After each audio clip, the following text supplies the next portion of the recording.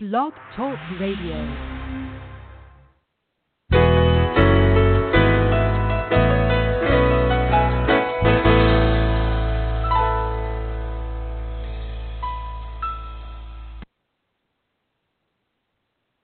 Good morning, everyone. This is Johnny Tan, author of From My Mama's Kitchen, Food for the Soul, Recipes for Living.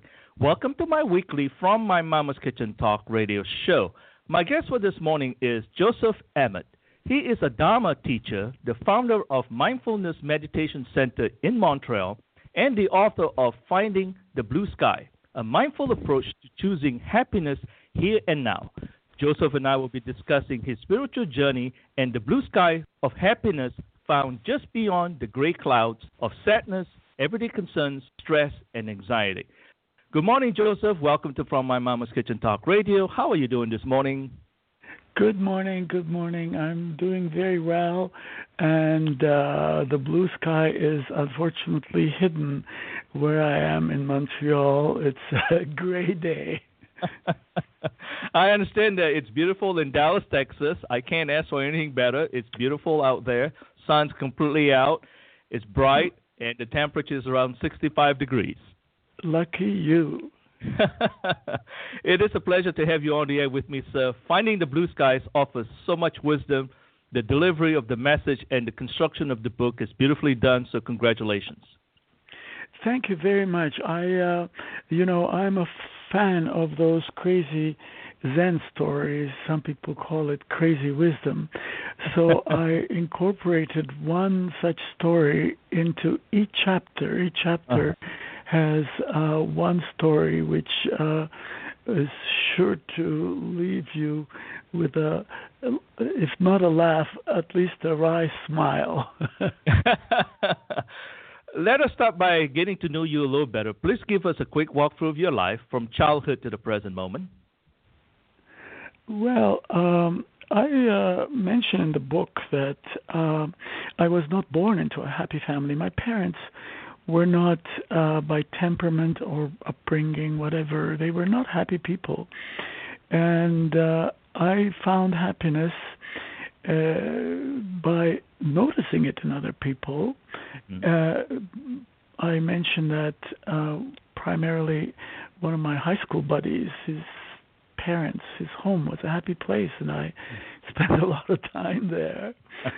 And ever since, happiness has been sort of like a fascinating thing, not quite well understood, sort of like a mystery, but a very attractive mystery. And then I met my Zen teacher, Thich Nhat Hanh, and his teachings of mindfulness made it clear in my mind. Well, not instantly clear, but sort of opened the door through which I was able to figure out the relationship between mindfulness and happiness and go toward more happiness in my life. At what point in your life did you discover you like music? Oh, music has been, there was music in our home. One of my earliest memories is my mother playing the piano, and I, a little boy, a little toddler, working the pedals under the piano, sort of helping her play. I took piano lessons as a kid. Everybody did around where I lived in those times. And then I continued with music, and it's the light of my life, a big part of my life today. I sing and play the guitar every day at the moment as well. I see. At what point in your life was there a life epiphany that led you to living a conscious life? I think that, like many things, this does not happen at like a snap of a finger. I think Thich Nhat Hanh has once said that big enlightenment is made up of many small enlightenments. I think this is very true in my life. I think many small epiphanies, many small resolutions that were later dropped and then picked up with more enthusiasm until finally, I think at this point, I think I'm more or less committed to it, thoroughly committed to it. And it is a part of my life, finally, I would say. Very interesting. I mean, I know life is a journey. Each of us are born with certain gifts that we may realize at a very young age and perhaps not till later in our life. Obviously, your pursuit of music started at a very young age, and you have a doctorate degree in music from Boston University. So the process started very young, and you were able to relate to music to a point of a certain serenity. And how does that brought you to the situation that you chose Buddhism as the philosophy of life? Well, I tried a number of Buddhist retreats, and finally, when I went to Plum Village, where Thich Nhat Hanh lives, and his retreat center, I found that music was a very big part of life there. You wake up to singing, then there is 20 minutes of singing before the morning talk, then there is singing before the work period, there is singing before walking meditation. So I found myself right at home, and I was able to combine my two interests into one. A song addresses both parts of your brain, the emotional part and the verbal part. And so it is more complete than just talking about something,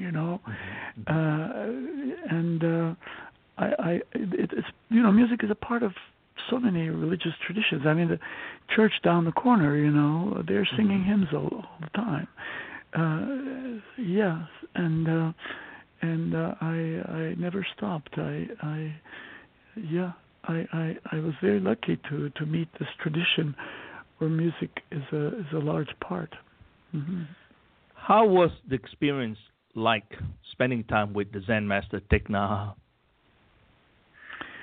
Well, many things about Thich Nhat Hanh. One of the things is that he smiles all the time. He smiles. He has a very beautiful smile. He has said, sometimes I smile because I'm happy, and sometimes I'm happy because I smile.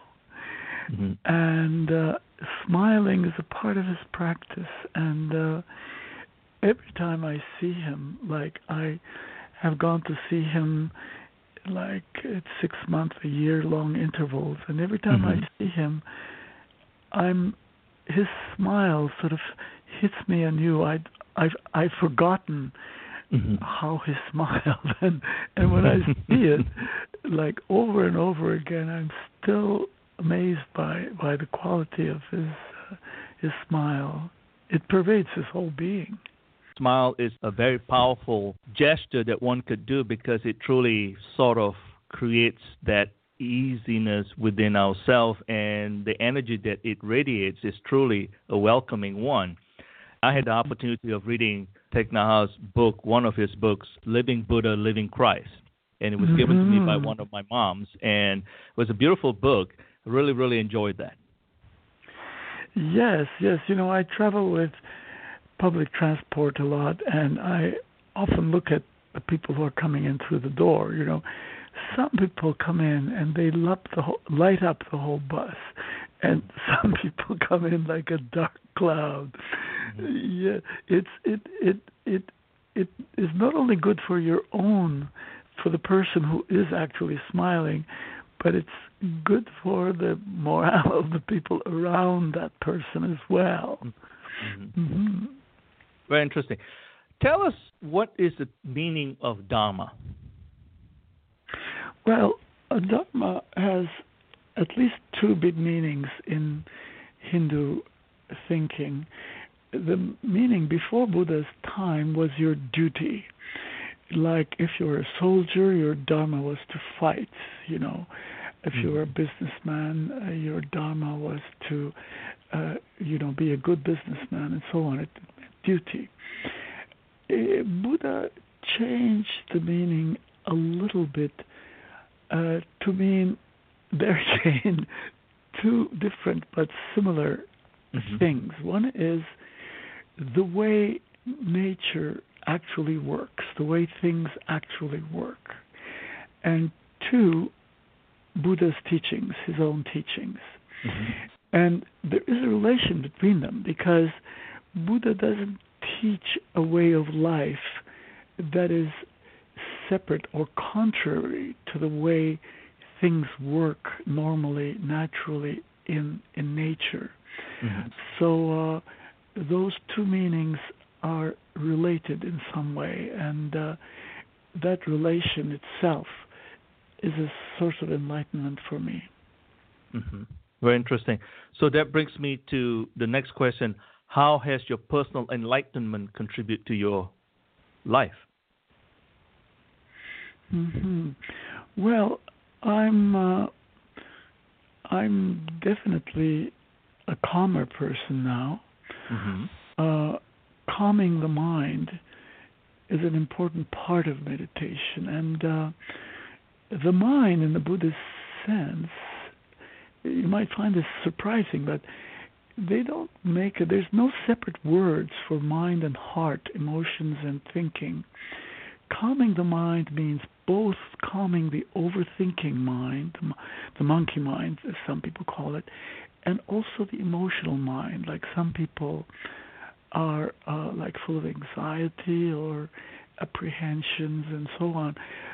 So calming the mind refers to both aspects, and certainly I have benefited a lot from that. And I have a course for cancer patients at one of the major hospitals here, and I come across that distinction all the time. Some people complain about that they can't, like the overthinking mind is a burden, and some people talk about an overarching feeling of anxiety that feels like the big burden in their lives.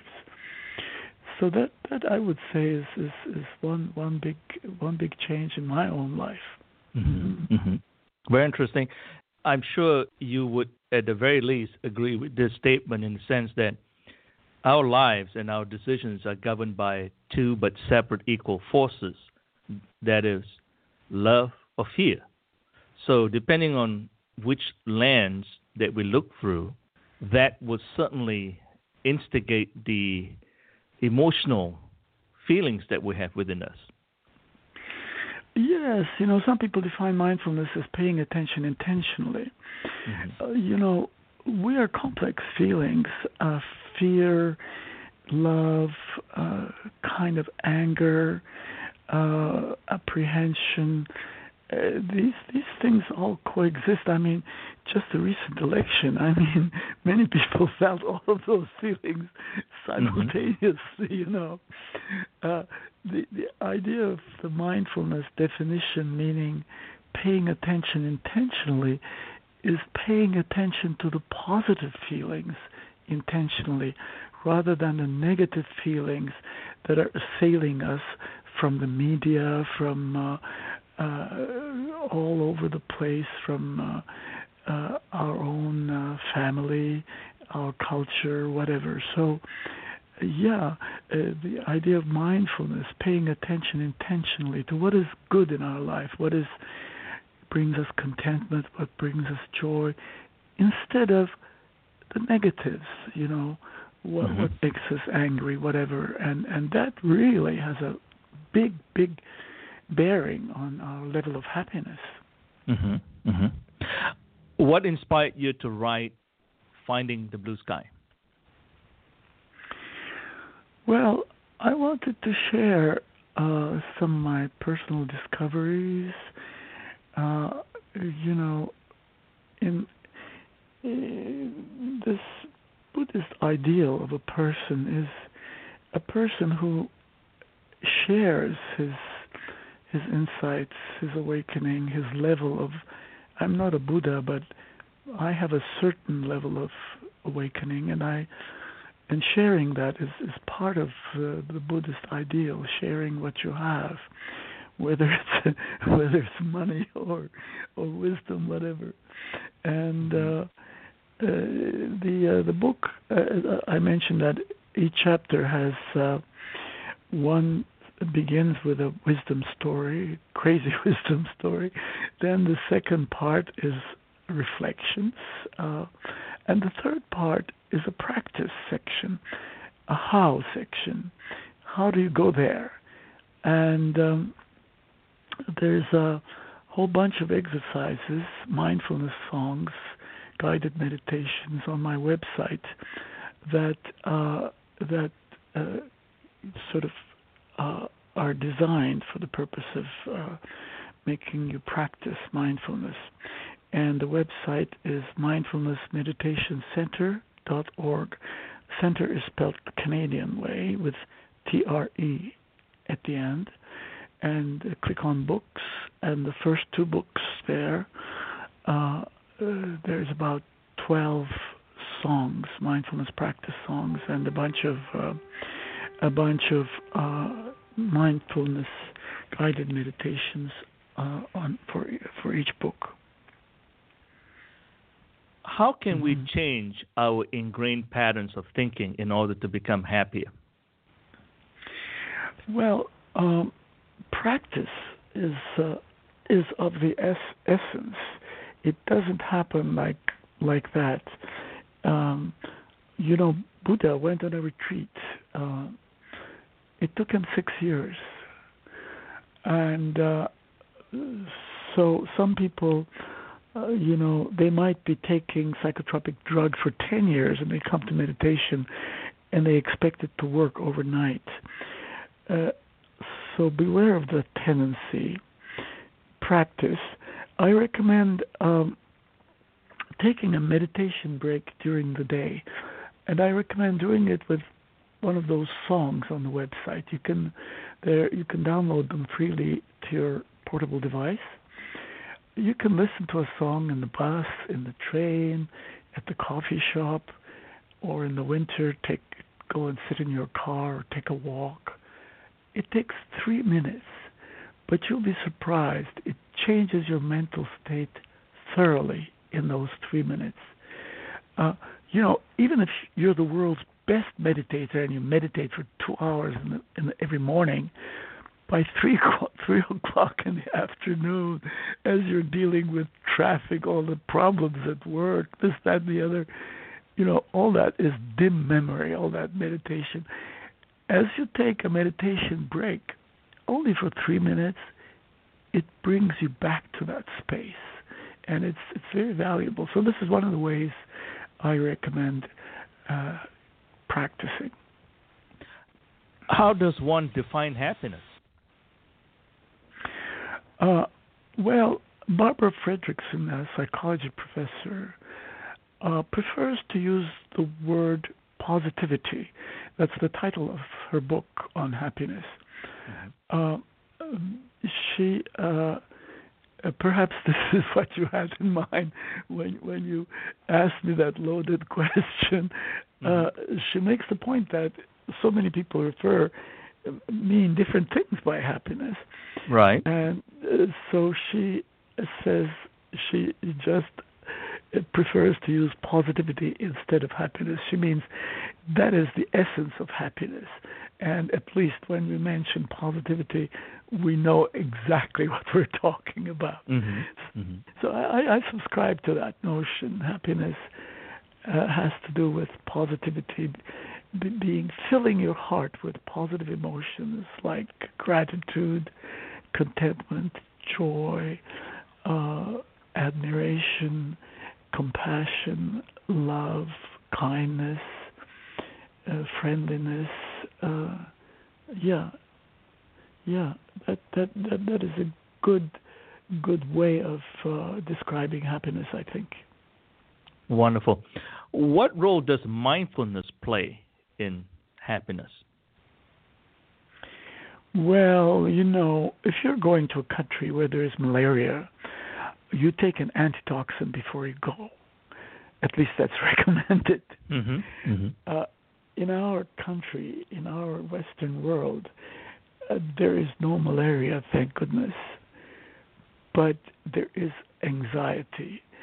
I mean, just click on the radio preset dials in your car or on the TV, and you hear lots of anxiety-provoking statements like, "What will this next presidency be like?" The refugee crisis, the stock market, whatever. So we need antitoxins, not for malaria, but for anxiety. Otherwise, we will be infected by it. It's like a contagious disease. And mindfulness is that antitoxin for anxiety. Very interesting. I'm going to play one of the songs you have on your website that you offered for free, "The Sun is Shining." And afterwards, I would like you to tell us the essence of this song. Be glad to.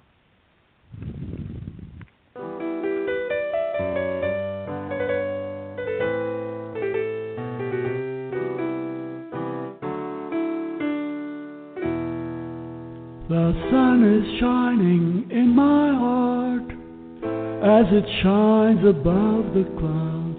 It keeps me warm, it gives me light through the day and in the night. Shine, shine, shine, my sun.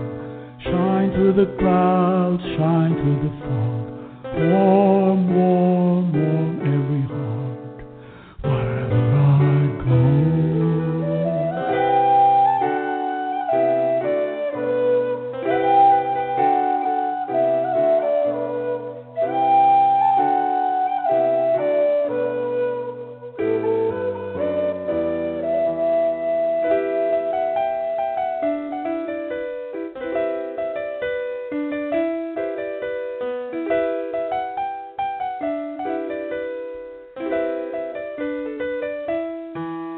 The sun is shining in my heart as it shines above the clouds. It keeps me warm, it gives me light through the day and in the night.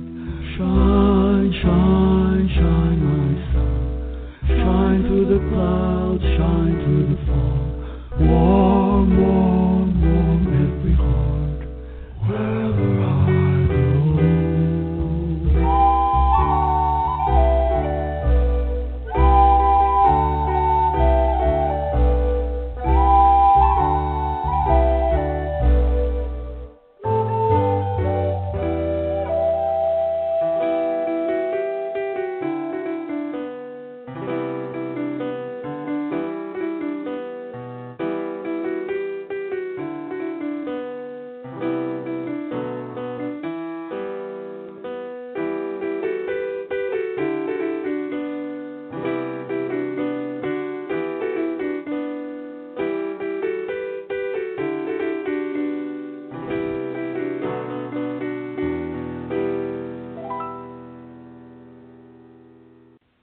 It's a wonderful song, and it really gets to the heart of the matter. So please tell us the essence of the song. Well, first of all, I hope you notice that it does change your state of mind somewhat. And all music does that. So watch what you listen to. Watch what you put on your portable device, because you could be nourishing your soul as well as poisoning yourself with music. And goodness knows there's as much junk music out there as there is junk food.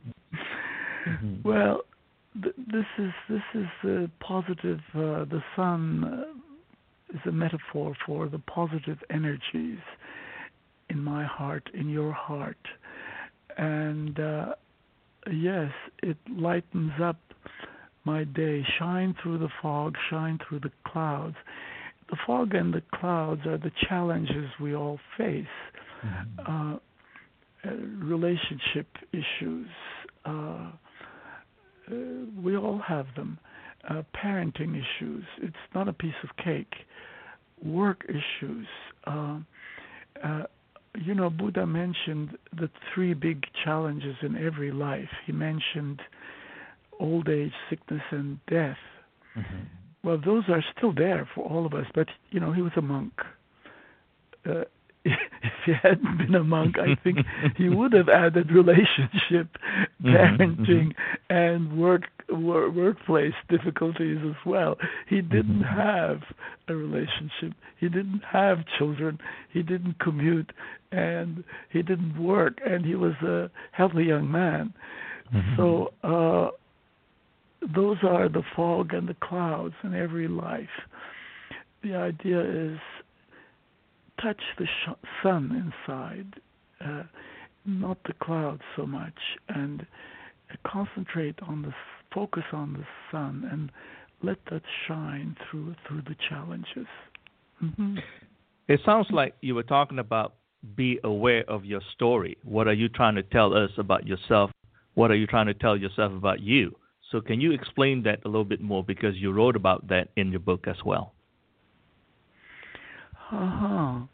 Well, the big story that I point out in the book that many people have is the victim story, poor me story.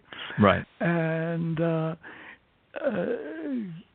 it sort of creates who you are as you see yourself that way. It creates your personality. Your personality is your story, and you can change that. You can change the story you tell yourself. Instead of poor me, you can say, "Hey, I can change that. I have the power to change how I think. I can change the way I look at my relationships. I can change the way I work. I can change my attitude. I'm in charge of my attitude. I'm in charge of my life."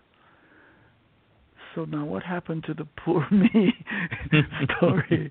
And it's in our power to change our story. Yeah, that's one of the chapters in the book. So do you feel that people can prevent themselves from their own happiness? Oh yes, for sure. I'm sure you have met complainers in your life. People who you say hello and they bare their soul, their health challenges, whatever is going wrong in their life. The thing is that they're not only telling you that, they're telling themselves that. That's the essence of their self-talk, their rumination, their brooding. They're brooding on whatever is wrong, whatever is not going right, all the slings and arrows of outrageous fortune. Instead of all the beauty in life, there's beauty in every moment, beauty in every person, every child, every baby, every bird, every flower. And that is also available. I mention being meditation, being spelled B-E-E-I-N-G, meaning how a bee makes a beeline to the flower. And there might be a field where there is, dog poop and all kinds of stuff around.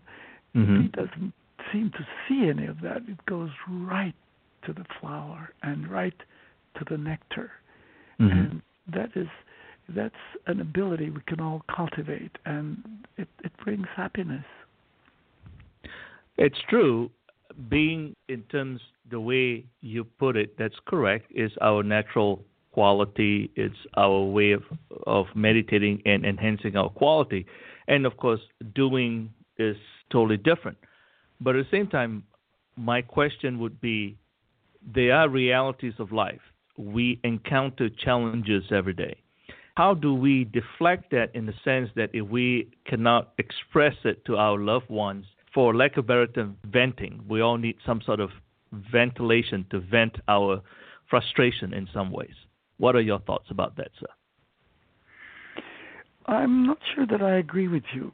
Mm-hmm. When I was a young man studying psychology, this topic came up. Pillow bashing and pretend.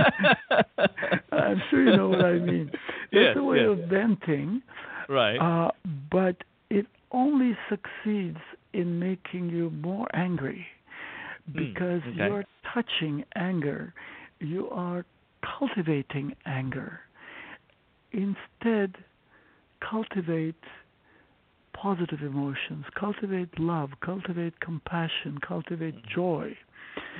So venting is a way of ruminating, is a way of brooding. You cannot meditate with negative emotions. You can brood, you can ruminate with them, but in order to meditate, you need a level of positivity. You need contentment, joy, happiness in your life. And you can bring yourself to that state. There are several ways. One is listen to a song, one of my songs. Another, Joseph Campbell mentioned find your bliss. We can interpret that in a certain way. Bring to mind an occasion where you felt spontaneously joyful and happy. Maybe you won the lottery, maybe the day of your wedding, maybe the day of your birth of your son or daughter, whatever. Bring to mind a joyous occasion. The occasion brings along the emotion. Then hang on to that emotion and bask in the glow of that emotion. That's one way of making the mind positive. Do it many times a day. Do it every time the negative emotion comes. Go toward the positive. And pretty soon it will become a habit. The goal is to basically vaccinate yourself with that concept of serenity, that nothing can affect you because you're in total control of yourself. Even though others may inflict some discomfort to you, you need to find that peace within yourself, because otherwise you will self-sabotage yourself. Yes, thanks for that word. I have to admit I hadn't thought of that word, vaccinate. But it's, I think it's, I use the word antidote, but vaccinate is very appropriate because, there is mood contagion. Psychologists talk about mood contagion. If somebody is angry and yelling at you, pretty soon you begin to get angry as well. Precisely. That is mood. That's a kind of contagion, and it is like an infectious disease. So vaccinate is, I think, an appropriate metaphor. Very interesting.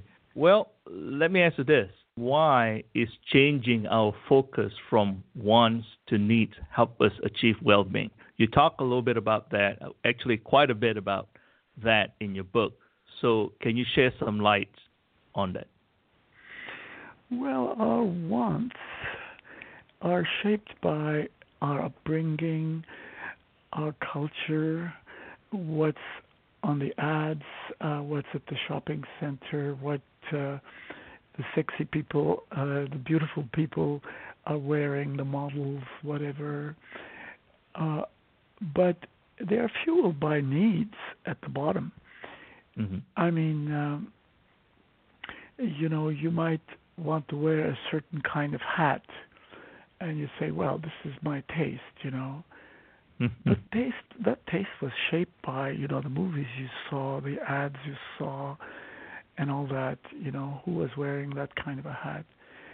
And when you go beyond the want to the need might be, if you're a man living in Montreal, in a pretty cold place, you need to cover your head. Then you're more likely to find something suitable. And at the very, obvious level, we all get thirsty. What we drink, whether it's a sugary soft drink, whether it's kombucha tea or whatever it is based on your, upbringing or what you got from your culture, media, the people you hang out with. And the more you're able to focus on what do you need, you can't always get what you want, as you know, right. but you can always get what you need. Right. So if you focus on what you need, you're more likely to get what you need. Very interesting. You mentioned just now about our culture promoting discontentment in terms of what we need versus what we want. And we are so mesmerized with those appeal, I guess, in many, many ways. How does one truly go through the process when you talk about needs? We need food, we need air to breathe, we need water to survive. And most importantly, and people don't realize this, we do need someone else in our life, whether it's a male-female partnership or whatever, but we just need somebody in our life for a form of communication, what I'm alluding to right here. Connection. That's right, yeah. Connection, precisely, yes, sir. We're not a creature of isolation, basically. So what are your thoughts about that, sir? Yes, I mean, the worst punishment we can inflict on somebody is put them in solitary confinement. That's very true. What you say is very true. Two slightly different questions lurking in your statement. Yes. One is how our culture sort of breeds discontent. Mm-hmm. Well, all the advertising, all the media, unless you're discontented with your shoes, you're not going to go out and look for another pair. That's correct. Unless you're discontented with your car, you're not going to go shopping for another one. Mm-hmm. So all the ads are there to provoke discontent. Mm-hmm. And it's really a terrible situation unless you're aware of this and take it with a grain of salt. You could be filled with discontent just by doing nothing, just by watching TV, just by flipping through a magazine. Right. Yeah, this is a big issue.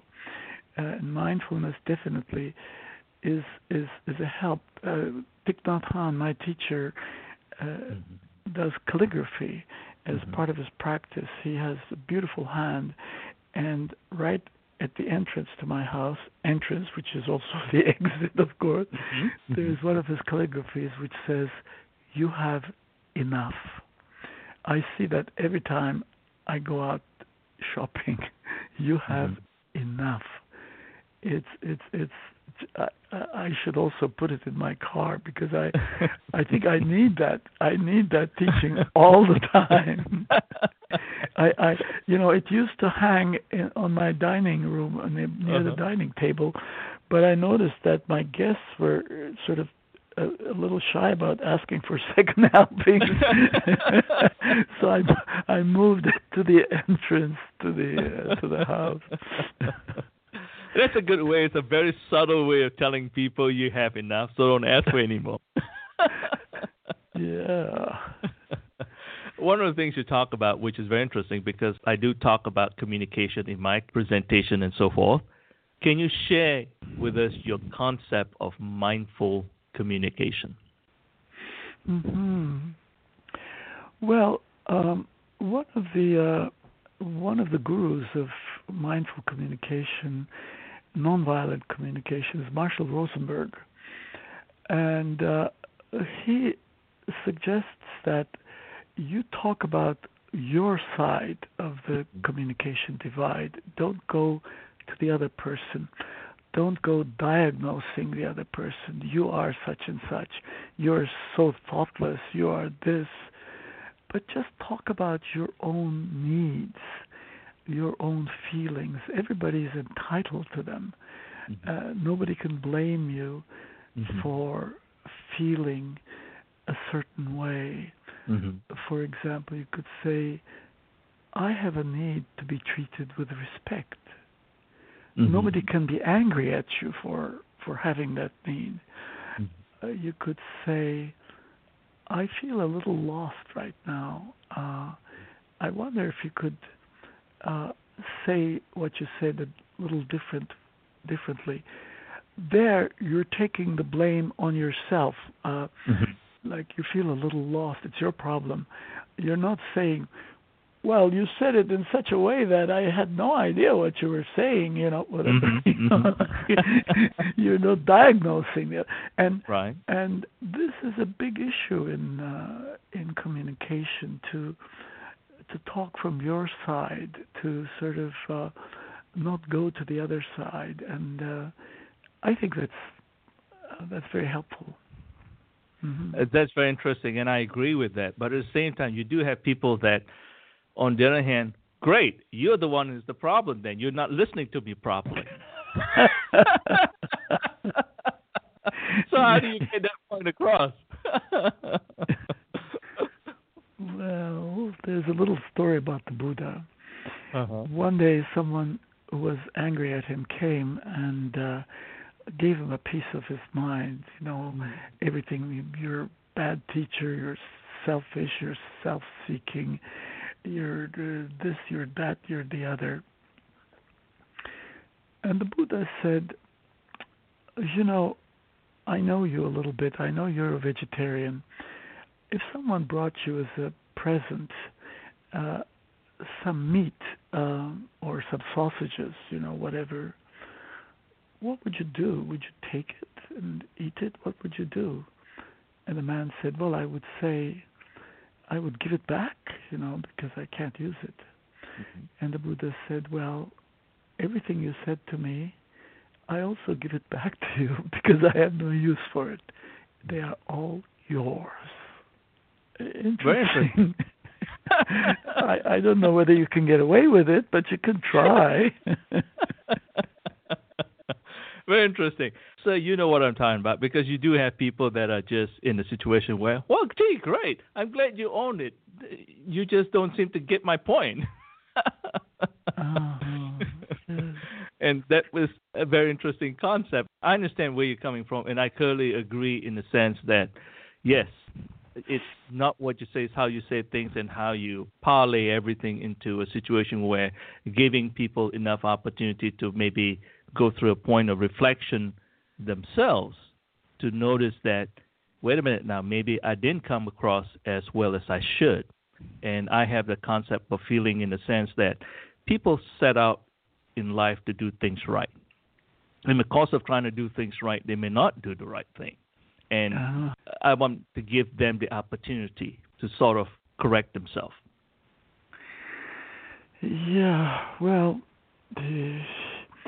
I'm afraid there's no instant solution to all of that.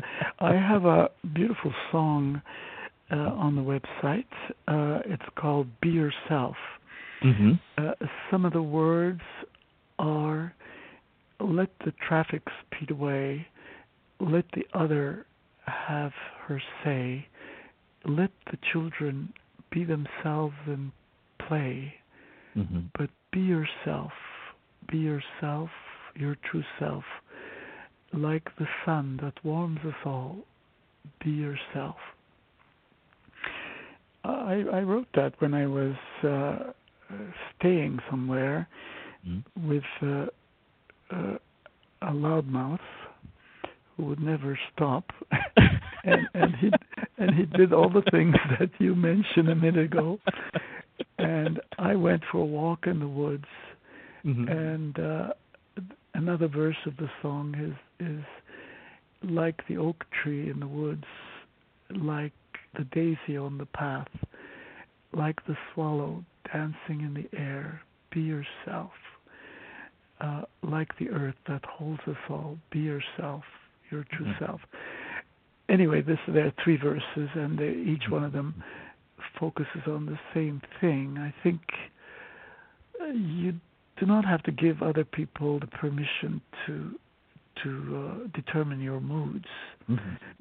You can just smile back. What else are you going to do? I mean... See, we're having fun. We're happy talking about it right now.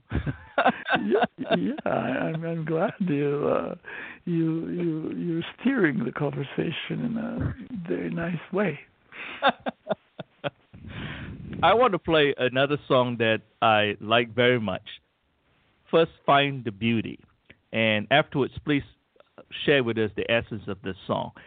It is a little long. It's 3 minutes long, and I may just play a portion of it, if you don't mind, sir. Just fine. That's fine. Okay, great.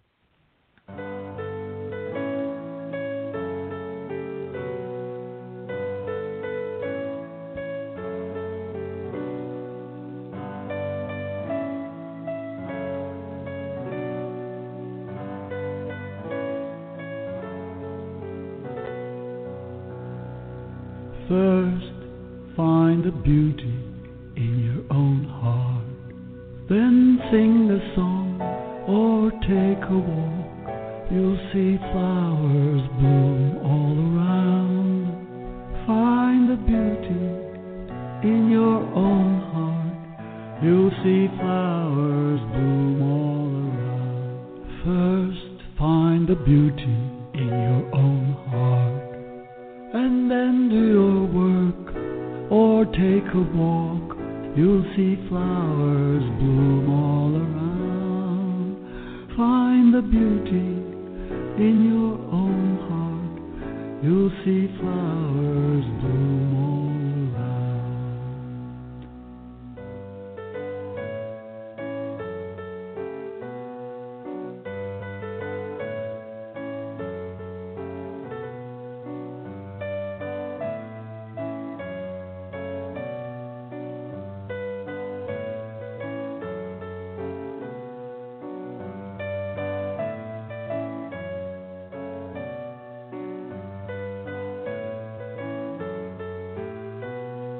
First, find the beauty in your own heart, and then take a walk or sing a song. You'll see flowers bloom all around. Find the beauty in your own heart. You'll see flowers bloom all around. First, find the beauty in your own heart, and then walk with peace, or sing a song. You'll see flowers bloom all around. Find the beauty in your own heart. You'll see flowers bloom all around.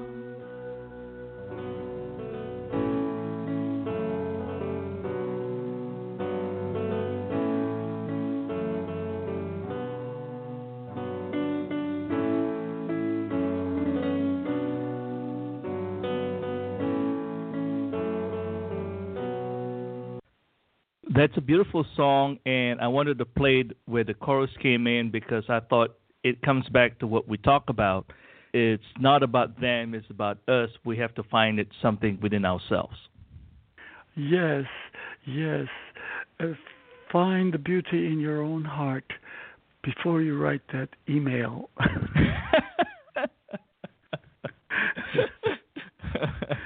Because if you write it with anger in your heart, it will show, and Yes. it will not get you the results you want. Mm-hmm. Mm-hmm. So true. Find the beauty in your own heart before you drive, before you commute. You know, there's a highway going, I live in a suburban area, going Mm-hmm. downtown here, and it's like a racetrack, you know. And yeah, find the beauty in your own heart. What is the most significant change that one could make in order to become happier? Well, I mention a few of them Mm-hmm. in the book. One is self-regulation or emotional regulation. Another one is resilience. Resilience is a beautiful idea. There's wind, and the grasses sway in the wind. If the wind is strong, the grasses almost flatten out, and then the gust stops, and the blade of grass comes right back up. The branches of the tree sway with the wind. They don't break at the slightest gust of wind.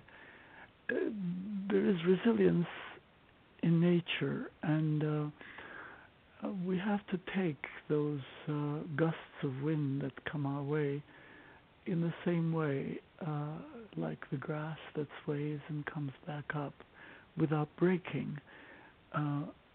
That's being aware of that. Being aware of resilience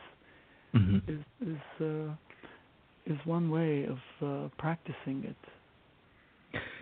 One of the things that you and I talk about, obviously, we understand there are people that are really, literally looking and can see the light, so to speak, and running towards the light in terms of, hey, I want to be happy. I want to be able to get on this path, and really trying to find the peace within through mindfulness and so forth.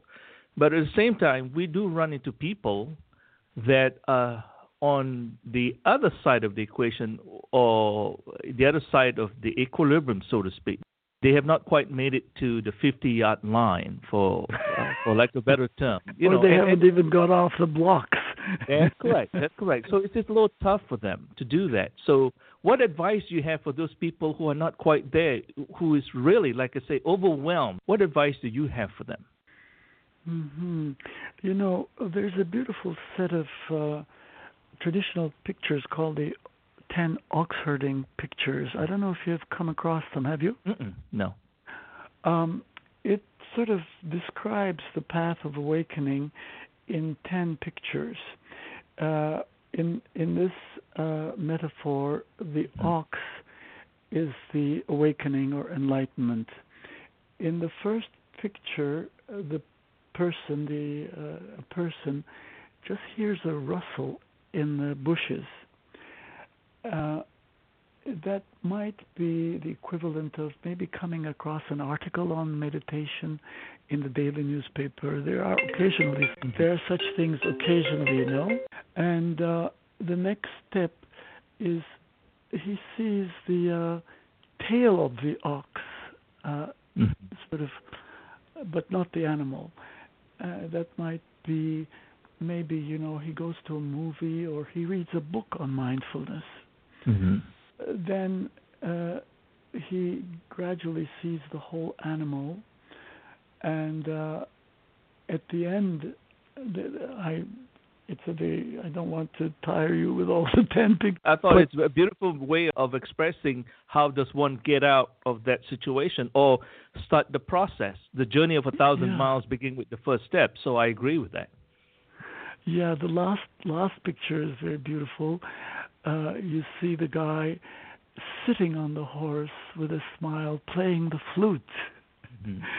So he's not only tamed this wild animal that was running around in the bushes, but he's in harmony with it. He's in harmony with his self in many ways. So, not everybody goes through all the 10 steps. Some people just glimpse the tail or hear the rustle in the bushes, and some people go different degrees.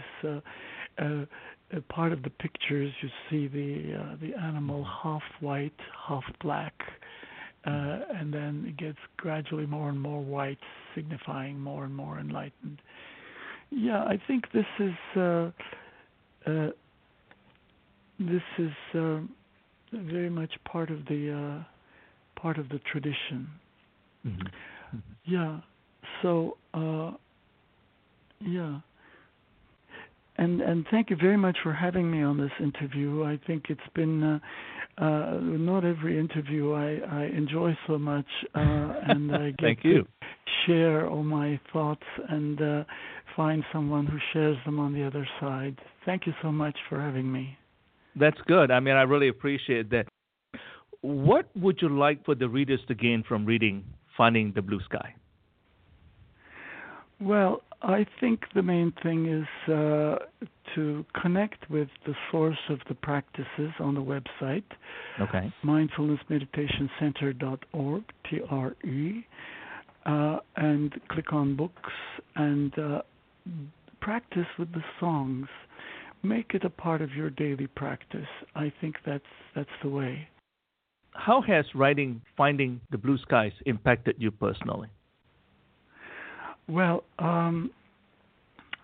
it has changed my life, literally, by small steps. Mm-hmm. And I see the positive side. I enjoy my life more. And, in every way. Very interesting. And once again, I'd like to thank you for having me. It's been a pleasure this morning. You're welcome, sir. Thank you very much for being with me. Have a wonderful, blessed day. You too. You too. Bye-bye. Bye-bye. To all our listeners, please join me in 2 weeks on Tuesday morning, December 13th. My guest will be Dr. Marilyn Joyce. Known as the Vitality Doctor, she is one of the world's leading authority on nutrition and lifestyle for prevention and overcoming cancer and other degenerative illness. Dr. Marilyn and I will be discussing her latest book, Instant Energy, the 5 Keys to Unlimited Energy and Vitality. For additional information about this show and future shows, please go to fmmktalkradio.com. Thank you for listening and have a blessed week. Bye-bye.